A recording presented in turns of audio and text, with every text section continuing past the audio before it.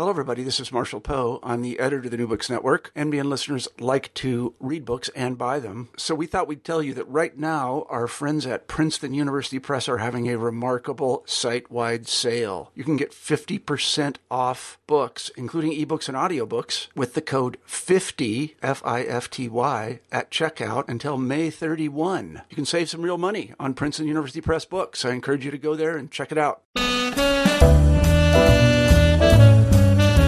Hello, everybody, and welcome back to New Books and Food. My name is Keith Duhamel, the host of the channel. Today, I would like to welcome Cindy Lobel, Assistant Professor of History at Lehman College, as she talks about her new book, Urban Appetites, Food and Culture in 19th-Century New York. Welcome to the show, Cindy. Thanks. How are you? Very well, thank you. I first wanted to say I've thoroughly enjoyed reading your book. And the history of how Manhattan became a gastronomic capital for the world. Thank you. You're welcome. Would you mind giving us a little brief overview of your background and what led you to write this book? Sure. I am a history professor at Lehman College in the Bronx, and I started out this book. This book actually started as my dissertation at the CUNY Graduate Center, where I studied history. So it was a long process. And I started out with an interest in food in the 19th century U.S. And I found that there were a lot of references in the literature, in the primary source literature, to food and eating, kind of like today. And that led me to be interested in why there was this kind of preoccupation with food and eating, which then led me into studying those sources more directly and fully. And in the end, I found that there was a very big connection between the growth of New York City and all of these food-related changes that are occurring in the 19th century that then kind of leads to this preoccupation, I think, or connects to this preoccupation with food. Wonderful. Thank you for that. One of the things I enjoyed most about the book was how you've kind of differentiated different periods and different aspects of food, in that you explored public markets and the evolution of grocers, restaurants, family homes, and kitchens. Mm-hmm. Could you start to chat a little bit about how you decided to start with that particular period at the beginning of the 19th century and then moved forward?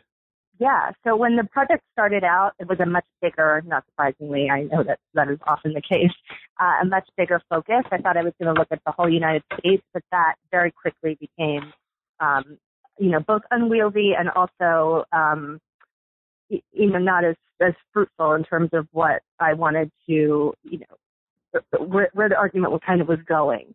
And so, as it turned out, I found that this project was much more of an urban history project than I expected it to be in the beginning. I thought it was going to be a history of food, but really it ends up being a lot more a history of the growth of New York City, and that serves as kind of index to the way that people change how they get their food, how they eat their food, the settings that they eat their food in. And so all of that kind of led into the development of the chapters. So the first thing that I start out with is the growth of New York and the urbanization of New York City, the shift really from a small seaport, while bustling and busy and important, it was not certainly the New York City that we have come to know today.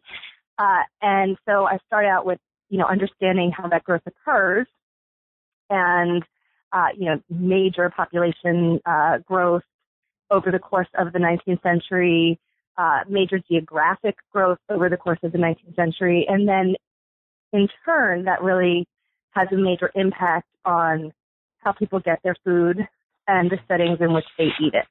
So the first thing is the market shift from, this public market system where all New Yorkers are served by the public markets into a more retail food system where people get their food at small shops closer to their houses rather than going to the public markets, which is that by really the mid-19th century become more of a wholesale venue. And then next is the rise of restaurants, which a lot of people don't realize that restaurants actually have a history in New York. New York is so associated with restaurants that people, I always say, kind of think that New York was born with a Zagat guide. And of course, that's not the case. The Dutch don't arrive and open a restaurant in the 1600s. So it's really not until the 19th century that you have proper freestanding restaurants that serve meals off the menu. And the reason that it takes until then to happen is because you don't really have a need for restaurants until you have a growing city where people live in one place and work in another and need to find meal options near their work. And then that also then subsequently has an impact on the home. So as the home becomes more of a kind of domestic space, especially for the middle class, and less of a productive space in terms of commerce, excuse me, the dining room becomes really important in terms of kind of spelling out middle class status and being a place where the family kind of comes together at the end of the day for the family meal. And then the last piece is the growth of New York in the way that we understand it today as a real international food center. So you have this great influx of immigrants over the course of the 19th century that really influences where food is coming from and how it is being then in turn also sent out into the world from New York. There's definitely quite an evolution there in the way that New York has become the urban center of food, and you've addressed things in a very concrete manner. I think in Chapter 2, you touch on how the Industrial Revolution really had a serious impact on this evolution of an urban setting. Could you talk a little bit more about how you found that to be? I'm sorry, I missed the beginning of the question. That in Chapter 2, there seems to be a focus on how industrialization seems to have made a significant impact on the evolution of an urban setting. Could you talk a little bit more about how you kind of connected that to the whole food concept? Yeah, sure. So technology is very, very important in terms of both the growth of the city, not just New York, the city in general as an entity nationally and internationally. And that also links up to industry and the Industrial Revolution, the market revolution, where more and more Americans are kind of tied into a market economy versus the more subsistence plus economy of, say, the 18th century. So these factors, for example, steamships, or a really important development in for the rise of New York City is the opening of the Erie Canal in 1825, which really it solidifies New York City's position as the empire of trade, because it extends the hinterlands for New York all the way to the Midwest. So now, the canal today is a very kind of quaint mode of transportation because we have, rocket ships and jumbo jets. But in the 19th century, the canal was a very, very fast form of transportation, which is funny because, it's a mule pulling a barge, basically. But it was very fast, and it actually allowed for overland transport of goods that prior to that point would have been prohibitively expensive to carry overland. So the canal reduces the price of carrying bulky goods by 95%. It makes it now finally cheaper to send goods a few miles overland within the United States than to send it overseas. So before that point, it was cheaper to send goods by ship to London than it was just a few miles overland within the United States. And so that really makes a big difference in terms of being able to bring, say, bulky grains from the Midwest into New York City. And it also allows for the manufactured goods of New York City and the imported goods that are coming from New York port to be sent all the way to the Midwest. So that really has a phenomenal impact on New York and on where the food is coming from that comes into New York and how much more food you can bring into New York. And also the immediate area around New York is affected as well. So these areas that were closer to New York that previously were providing wheat and dairy and other foodstuffs now can turn to very intensive agriculture of perishable goods, lettuce, strawberries, other kinds of perishable fruits. So say Long Island,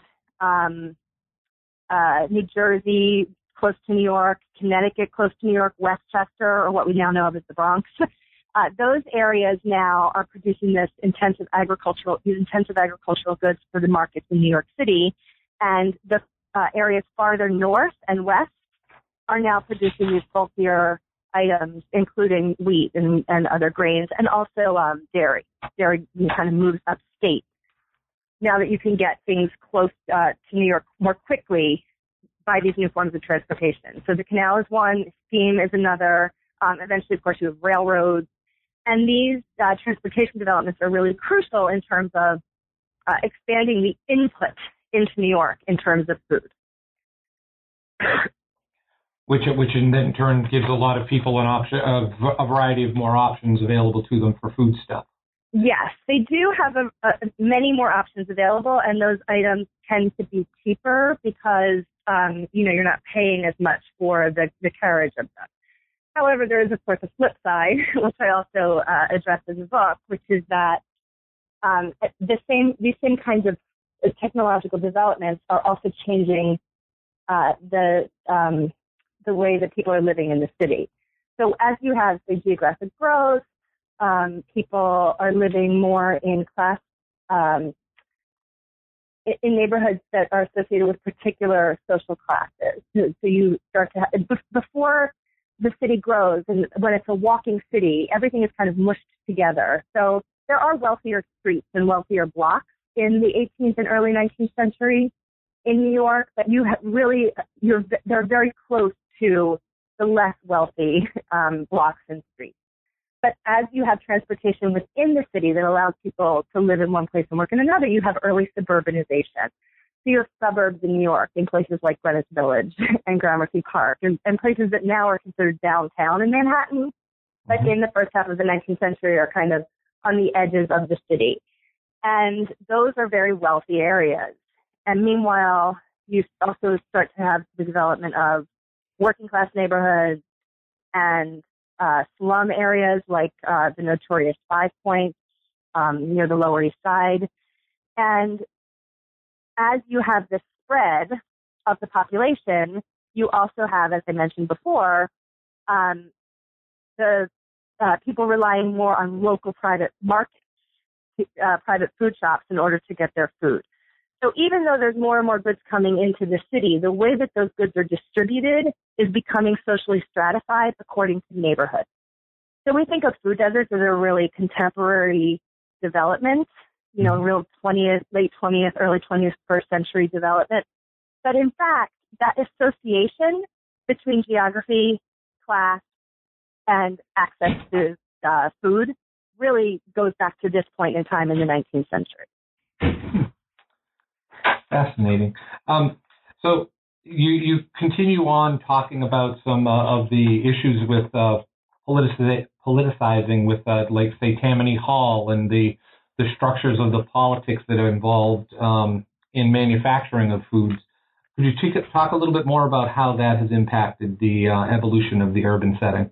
Yeah, and I'm glad you asked that question because that's the second piece of what I was just talking about, which is that not only do you have social stratification in terms of and the increasing connection between geography, class, and food quality, but also even though you have so much more food coming in and so much more potential variety coming into New York City, and that's linked to the transportation developments, but it's also linked to other technologies like ice and early forms of refrigeration, which are more like a cooler, so that so food can last longer, and the seasons are extended because when you can bring in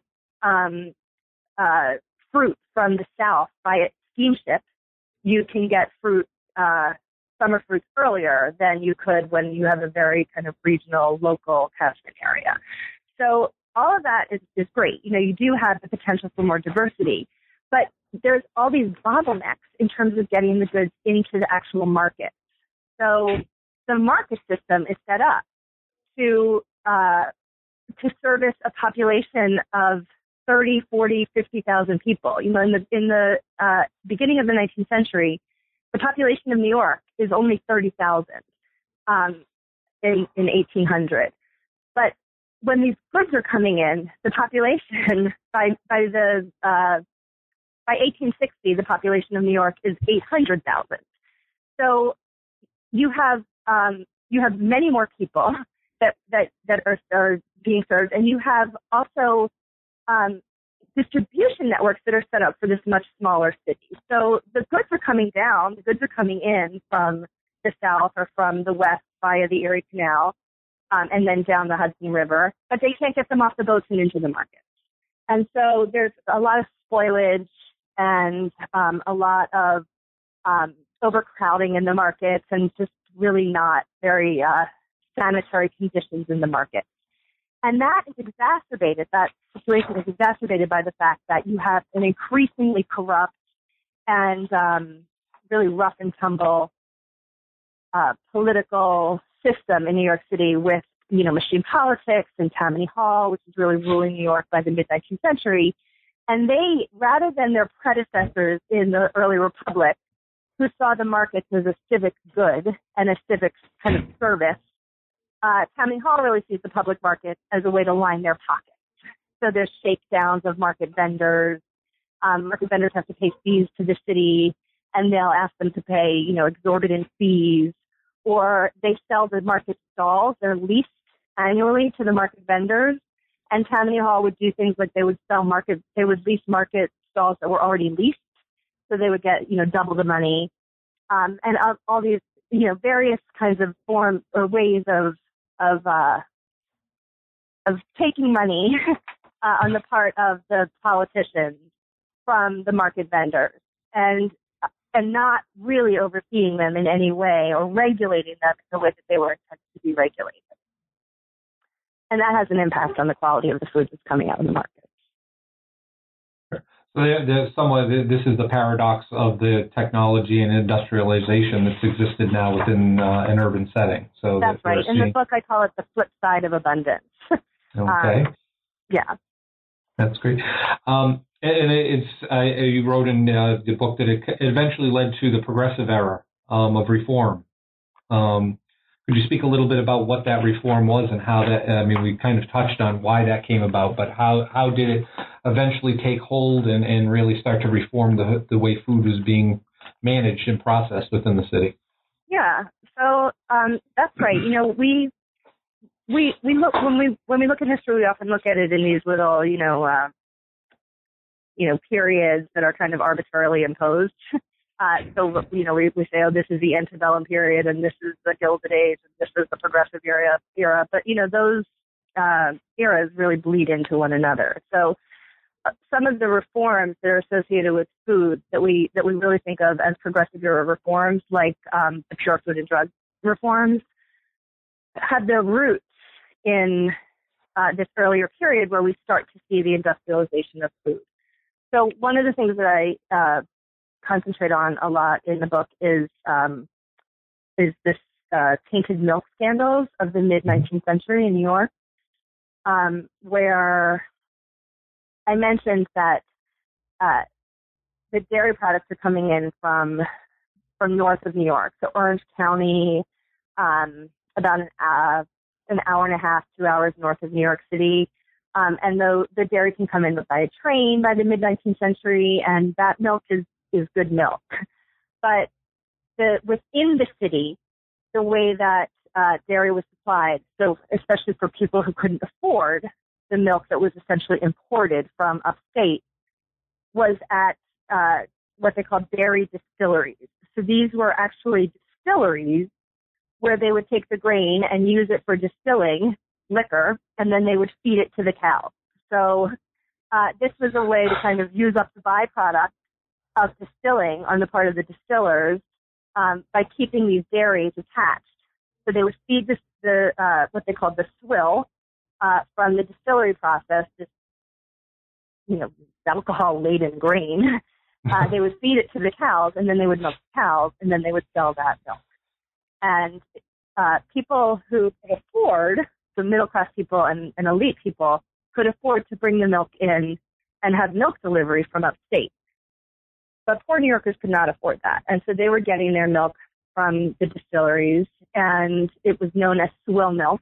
And people knew about it. It was not a secret that that the cows were being fed this, tainted grain. But there were all kinds of denials on the part of the swill milk vendors that there was any problem with that, which to our mind sounds insane. But, there's all kinds of things where that happens, right? Where we've been, for years and years and years, doctors and all kinds of other people denied that cigarette smoking was bad for your health. So they knew this was happening, but there was a lot of denial about the problems that it caused. But to people who were not in denial, it was pretty clear. For one thing, the cows did not look very good. They had deformed hooves. They had ulcers on their bodies. They also were housed in really terrible conditions. I mean, you can imagine what those stables looked like. They had no exercise. And so they were giving out and also the milk smelled. It was very thin. So it just seemed pretty obvious that the milk wasn't, high quality milk. And people were getting sick, and especially children, who were the most likely. The children of the poor were the most likely to be drinking this swill milk. So in the 1850s, Frank Leslie's, which was Leslie's Illustrated magazine, or illustrated newspaper, which was a kind of middle-class illustrated newspaper, did a big expose on the swill milk stables in New York City. And there was a lot of outcry about it. And the city actually launched an investigation, but of course the people who were involved in the investigation were tiny politicians who were kind of in the pocket of the swill milk dealers. So it didn't really go anywhere. But it did go somewhere in that, it got certain reformers very involved in demanding cleaner and purer milk. And eventually, when the time was better for that kind of reform, the mid-19th century is not really a reform era in that way. I mean, there's a lot of reform in the 1850s, but not in terms of government regulation of the food supply. But eventually, the time was ready for that in the progressive era, and so these kinds of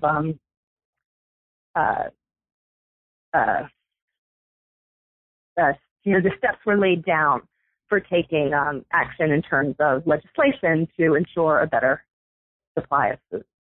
Okay.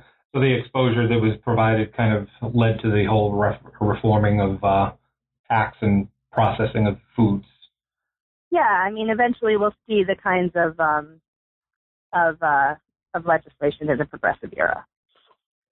Then the next chapter I'd like you to talk a little bit about was actually one of my favorites, is to see and be seen. And you had noted restaurants became the central role of business and social life, but it also kind of touched on gender issues, ethnicity issues, class separation. So if you'd like to talk a little bit about that, that would be great. Yeah, I have a soft spot in my heart for the restaurants too. Again, this is definitely, people sometimes ask me what was most surprising to me in researching the book, and it definitely was, the sort of development of restaurants, because it is easy to think that, restaurants go back as long as the history of New York. And so what happens in the early 19th century, as I mentioned before, is that as the city grows geographically, many people, especially businessmen and male laborers, need a place to work away from need a place to eat away from their home. Prior to that point, you ate at home, and dinner actually was the midday meal was the biggest meal of the day, and dinner occurred in the middle of the day. And that's because people just, went from their workshops to their houses, which we were either connected or right next door, and then they could go right back to work. But once you start to have commuters, that changes. And in fact, a lot of the commentary about the beginnings of restaurants in New York really refers to them as commuter institutions. There's a New York Times article in the 1850s about restaurants that is subtitled, How New Yorkers Sleep Uptown and Eat Downtown. So really, making very clear that connection between commuting and the rise of restaurants. So the earliest restaurants, and again, as a restaurant, I mean a freestanding establishment that serves meals on a menu, because prior to that, all you had was taverns, where they did serve meals in the tavern, but it was food was included in the price of lodgings. It tended to be much more of a place where people who were in from out of town would eat, and New Yorkers might go to taverns, but it was more likely to be for drinking than for eating their meals. Excuse me. So when you start to have this commuter need, then you start to have the beginnings of restaurants. So those early restaurants cater to men who are to businessmen, and they serve the midday lunch. And there was a kind of a type that emerges by the 1830s called the six-penny eating house, and they're really short order eating houses. So they were famous for having terrible food and a really loud environment and very, chaotic environment, and for getting their patrons in and out very, very quickly so that they could return to work, because New York, is this commercial center and already has this image of hustle and bustle and not being able to spare time to actually eat because business had to be transacted. So those restaurants were certainly not fine dining, and they were very male. They really didn't even allow women in.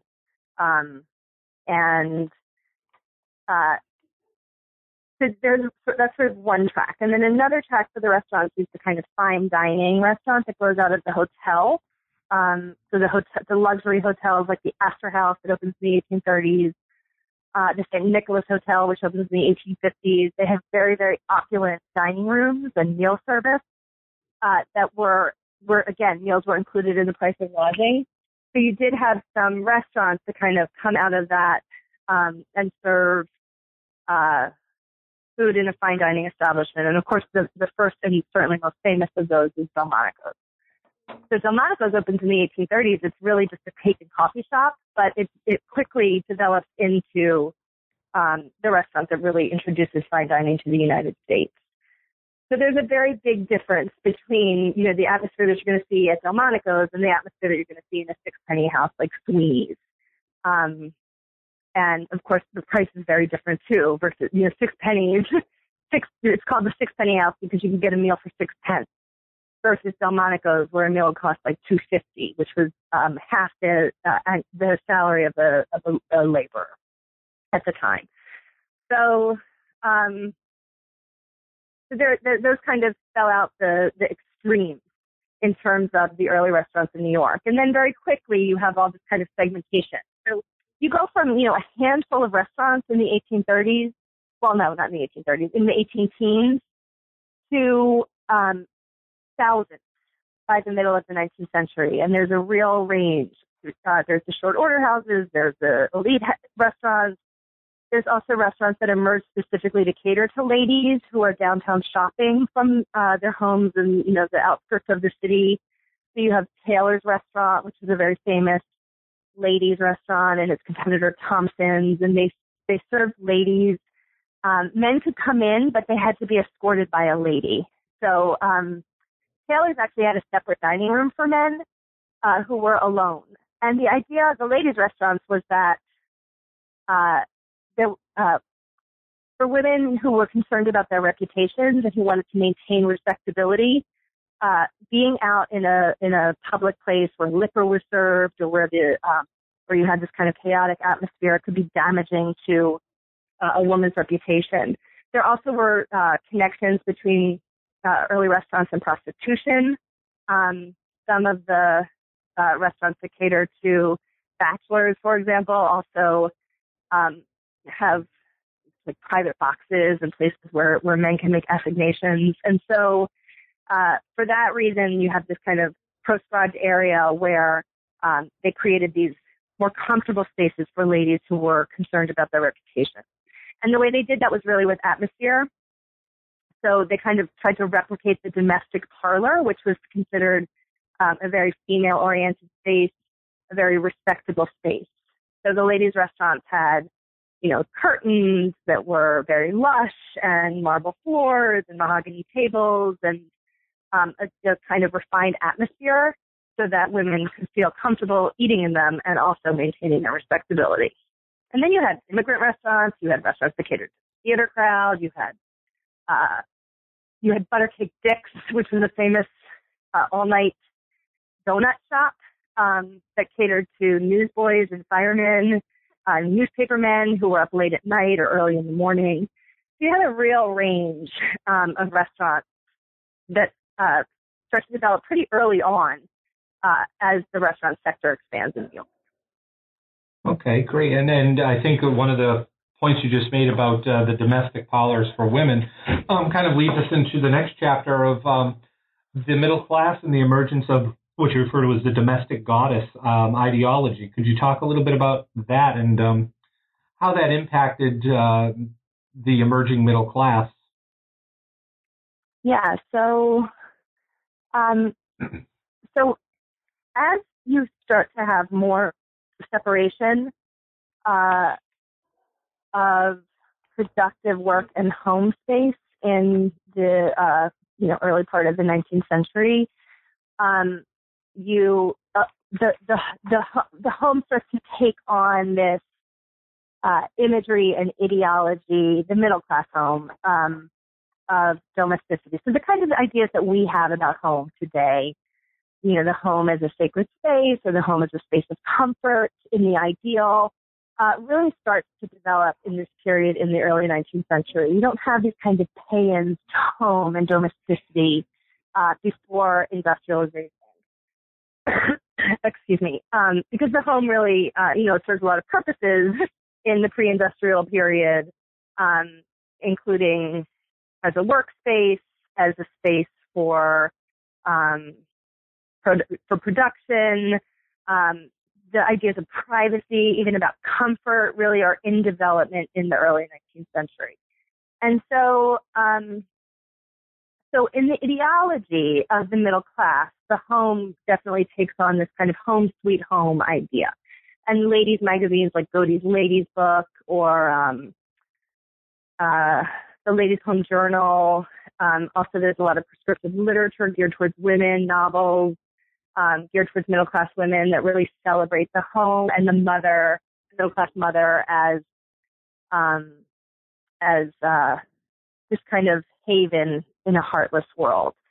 Now, I want to be very clear that is an ideology. It doesn't necessarily reflect the lived reality, even of the people that it's intended towards, and certainly not working class people or enslaved people, right? I mean, for them, the home is even for domestic servants or enslaved people who are working in these homes.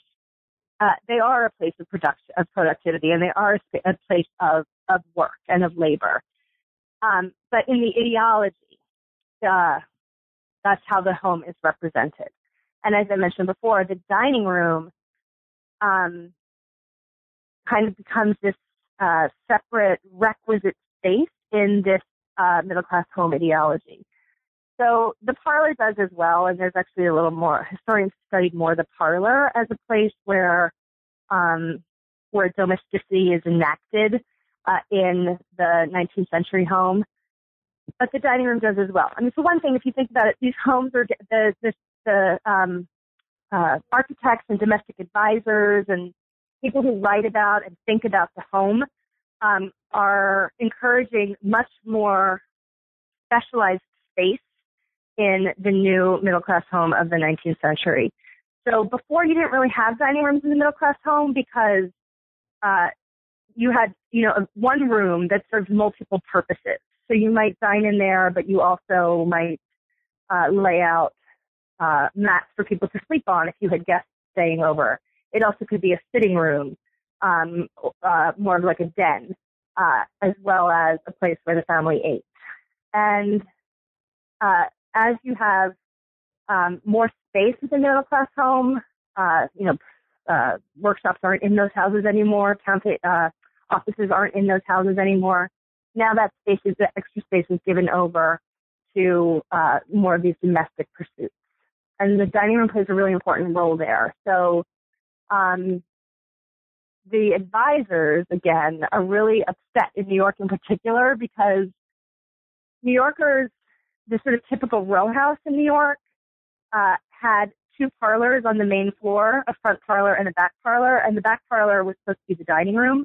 But New Yorkers didn't want to use that every day. They sort of set it aside for company, which might sound familiar to people even today, because we often don't use our dining rooms if you have one all the time. People will eat in the kitchen on an everyday basis. So back then, what they did instead of eating in their dining room every day was that they would eat in the basement in a den that was near the kitchen. And the domestic advisors were horrified by that because this space in the house that was the least desirable, the least nice, was the space where this daily family reunion now was taking place. So there was a lot of discussion in the prescriptive literature about the home and about the dining room, demanding essentially that middle-class people should eat in their actual dining room every day. And so this leads into another sort of interesting point about this kind of public-private idea of the home, is that even though they're saying that the home should be a space that's comfortable for the family and that's really set aside for domestic pursuits, the way that they suggested to go about this, I'm talking about domestic advisors like Catherine Beecher or Andrew Jackson Downing or Talbot Box, these guys are architects, the way that they suggested that people should go about creating this comfortable domestic space for the family was through consumerism. So through actually really participating in the market, going out and buying carpets and buying dining room furniture and buying all kinds of accoutrements for dining and all, multiple piece flatware sets and multiple piece sets of dishes, and to really participate in this consumer economy as a way of making their private domestic space comfortable for the family. Okay. I know that in there you talk about the increase in people having, advanced cooking stoves and in-house refrigeration, which then led to somewhat of a decline in the marketing needs of people. Could you speak a little bit about how that impacted the urban climate at the time? Yeah, that's right. So the technology, I mentioned some of the technologies that affect the foods that are coming into the market, so the kind of big technologies, but like railroads and canals and steam transport, ice harvesting. But there's also smaller technologies that affect the household. So you have, again, this kind of rudimentary form of a refrigerator, which becomes kind of, again, in the domestic literature, more requisite in the middle-class house. So from the beginning of the 19th century, where nobody has a cooler in their home, to the end of the 19th century, where cookbooks and prescriptive literature talks about how common it was to have these. Again, they called them refrigerators, but they're really more like ice boxes, to have them in the home. And cookbooks, the recipes would reference the refrigerator, put this item in the refrigerator and, let it cool. And then even bigger was the cook stove, of course, because in the very beginning of the 19th century, you have open hearth cooking, and the cook stove is developed as a new technology that people really had to get used to. And it was attractive, the cook stove, because the fuel was much cheaper. Wood was very expensive and becoming scarcer, and so to use wood for cooking became very difficult, especially in the city. And so coal was cheaper, and the cook stove made it possible to cook with coal, but it was a very different kind of cooking. So it took a while for people to kind of sign on to installing a cook stove, and there are multiple improvements and dozens and dozens and dozens of patents from the 1830s on for the cook stove to try to improve it, to make it a little easier to use. I mean, it involved a lot of training to use a cook stove. It involved a lot of maintenance for the servants, especially in the middle-class family. The stove had to be black, for example, so that it didn't rust. It allows you to try out different cooking techniques. Like you could bake and you could roast and you could boil, in one device. But it also was hard to control in a way that was quite different from the open hearth. So the cook stove, there's lots of kind of comedic and less comedic stories about the cook stove and how difficult it was to kind of get used to this new technology. But it was there to stay. And by the end of the 19th century, well, really by the middle of the 19th century, again, the cookbooks and the prescriptive literature really reflect the fact that people have really converted to the cook stove. There's not a lot of recipes offered anymore for open hearth cooking, except as a kind of form of nostalgia. So the restaurant not only served as as you put it, an aspirational model for decor and furnishing, but also for people to start experimenting with different cooking techniques and styles. Yeah, that's right. I mean, this is another thing that I really liked, that was discovery in researching the book was the way in which this is another way in which this kind of public commercial world works its way into the home. So you see people wanting to cook foods that they ate in the restaurant. So the New York Times starts a cooking column, for example, and people will write into the cooking column and say, can you please provide a recipe for the rolls that I tasted at this restaurant, or that I've gotten in a German bakery. So there's, this kind of trying to emulate the foods that they've eaten outside and bring them into the homes. And the same thing with decor. So there's kind of instructions from Delmonico's on how to set a table, or you have the beginnings of celebrity chefs. So you have cookbooks that are being put out by chefs who put their bona fides at the beginning. So it'll say, this chef was, this cookbook was written by the former chef at the Astor House Hotel, or at the most famous restaurants in New York. So there's connections being drawn between what's happening in the home and what is happening outside of the home in terms of restaurants and hotels and other commercial food spaces. It's a period of time when consumerism really started to take hold. Yeah, there's a lot of connections. I mean, there's a fun connection between where they have connections between the editors of the women's magazines and the houseware stores. So, New York is really a center of this as well. New York is really it's the center of publishing, of course, and it's also the center of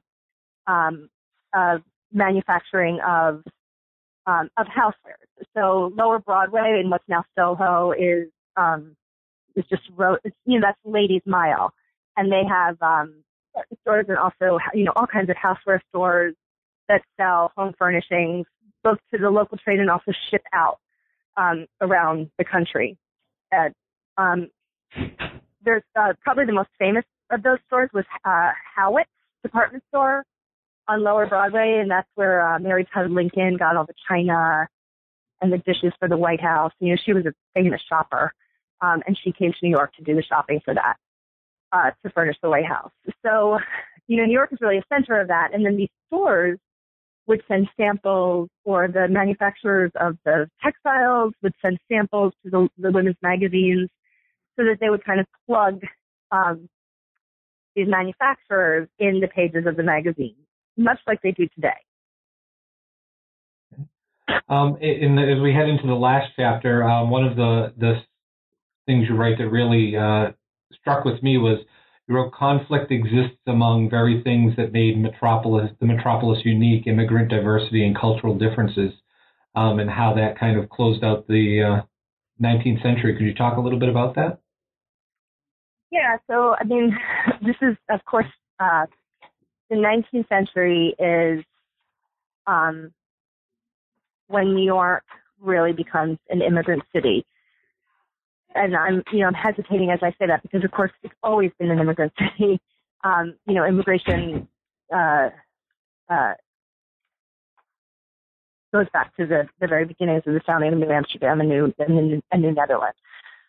But what happens over the course of the 19th century is that New York becomes a majority immigrant city, and that has, an undeniable impact in terms of the cosmopolitanization of New York City's food culture.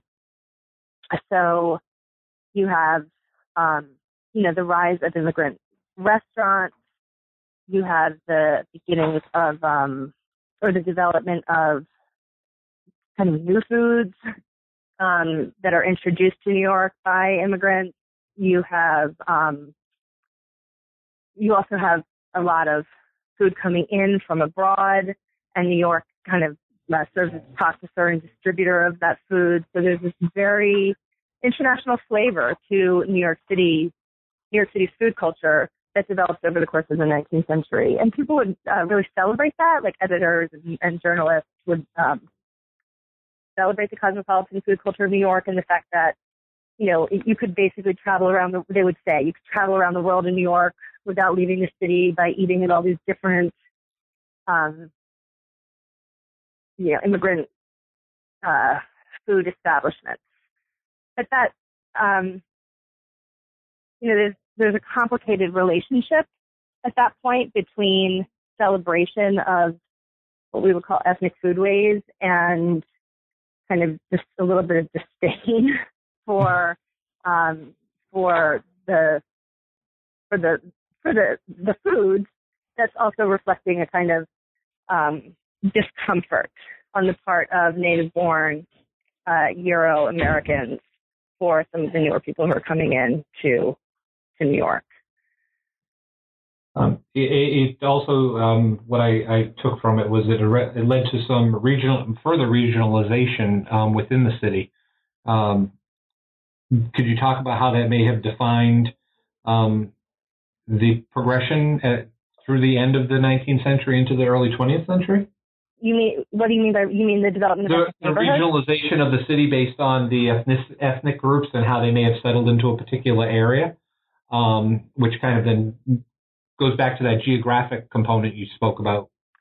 Yeah, so I'm not sure if this is exactly what you're asking, but you'll correct me or you'll follow up if it isn't. So as immigrants come into New York, and there's these kind of not waves, but two generations of immigrants coming into New York in the 19th century. So the 1830s, 1840s, you have large numbers of Irish and German immigrants. In the second half of the 19th century, you see more people coming from Eastern and Southern Europe, some Asian immigrants coming into New York at that time, although most of the Chinese immigrants who come to New York in the second half of the 19th century actually are coming from the West Coast. They're not coming directly from China. And they settle not all over the city, but they settle in immigrant pockets in New York, especially downtown. So like the Lower East Side, you have Little Germany or Klein Deutschland. You have the Irish really dominating the 5 Points. You have African American enclaves in New York, even though they've been here for a long time. There are certain areas that are more associated with African Americans. You also have, of course, Little Italy. You have the Jewish Lower East Side in the second half of the 19th century. And in these neighborhoods, you have all these mitigating institutions that these newly arrived immigrants create in order to help kind of ease the process of settlement. So those include, religious institutions, ethnic newspapers, and of course, food establishments. So you have restaurants with reminders from home. You have cafes and groceries, and they serve a really important role for immigrants. First of all, they allow for entrepreneurship for their owners. It's kind of wedged into economic mobility in New York City for the Italian owner of a cafe, or the Chinese owner of a Chinese restaurant. And they also serve a really important role in the neighborhood, within the immigrant community, as not just places to get a bite to eat and a reminder of home, but also the Chinese grocery, for example, serves as a post office where letters from China can be distributed, or as an informal job center, a place where networking opportunities happen. There was discrimination against the Chinese that they weren't allowed to put their money in banks. So the groceries served as banks. The Italian groceries also did that kind of banking, played that banking role. I mean, this is not necessarily a place where you wanted to put your money. They could have very mysterious rates. But they were, they went well beyond just, selling or serving food. They were very important institutions within the neighborhood. And something that's interesting that happens is that, if you don't have a lot of native-born Euro descended New Yorkers going into these neighborhoods to eat in these restaurants. I mean, you would have some who were adventuresome, some, but for the most part, the people who went to these immigrant-run restaurants in the early generation of them were people from within the neighborhood. So you had Italian immigrants going to Italian cafes. Eventually, there's this kind of crossing over where you had Italian restaurants opening uptown, but it was a kind of a hybrid cuisine that they would serve to cater more to an American palate. Great. Well, Cindy, we've taken up a lot of your time, and I really appreciate it. We'd like to know what you're working on now and what projects you're thinking about getting into. Yeah, thank you. It's been fun for me. I'm currently working on a little bit of, well, not 100% away from this, but on a biography of Catherine Beecher, who actually I mentioned was a really important domestic advisor in the 19th century and also an education reformer. She's also the sister of Harriet Beecher Stowe and other famous Beechers. So that's what I'm doing right now. And then I also am really interested in, this came out of Urban Appetites, in this man, Thomas Downing, who was, we haven't even talked about oyster sellers, but he was an oyster man, an African-American oyster man who came up to New York from the Chesapeake and opened the most well-known and famous and most respected oyster house in Antebellum, New York. And he's a really, really interesting figure who kind of parlayed his position as an oyster man into some measure of social and political power at a time that African Americans in New York really had very little of either. So that's next up. Excellent. Those are exciting projects, and I look forward to hearing about them and reading the books when they come out. Thanks so much. Thank you again for your time. We really appreciate it. Thank you. You're welcome. Cindy, we're stopped recording. I just want to thank you very much for your time, and sorry that we had some confusion trying to get this organized, but I'm glad we were able to speak. What's going to happen now is this will be forwarded to New Books and Food History for post-production. Once they do that, they will send me a URL connection, and I will email that to you so that you can listen to the podcast if you'd like. Okay, great. Do they edit it? They will. They'll edit it, and they will do all their post-production tweaking, however they do that. Okay. And make sure all the little blips and sounds and things were removed, and we'll go from there. Okay, great. Because at the very beginning, my name is not Cynthia. It's not. We went over the pronunciation of my last name, but it didn't occur to me to tell you. I'm sorry. Okay, well, we'll make sure that I didn't want to correct it on the thing, but I mean, you did the second time you said it. You said Cindy, but I know it's a weird thing. My given name on my birth certificate is my nickname. Oh, okay. We'll make sure that that's corrected at the beginning. Okay. Sorry about that, Cindy. No, it's fine. It's very, very common. Okay. All right. Well, thank you again for your time. I appreciate your managing to make this happen. You have a great day. Thanks, you too.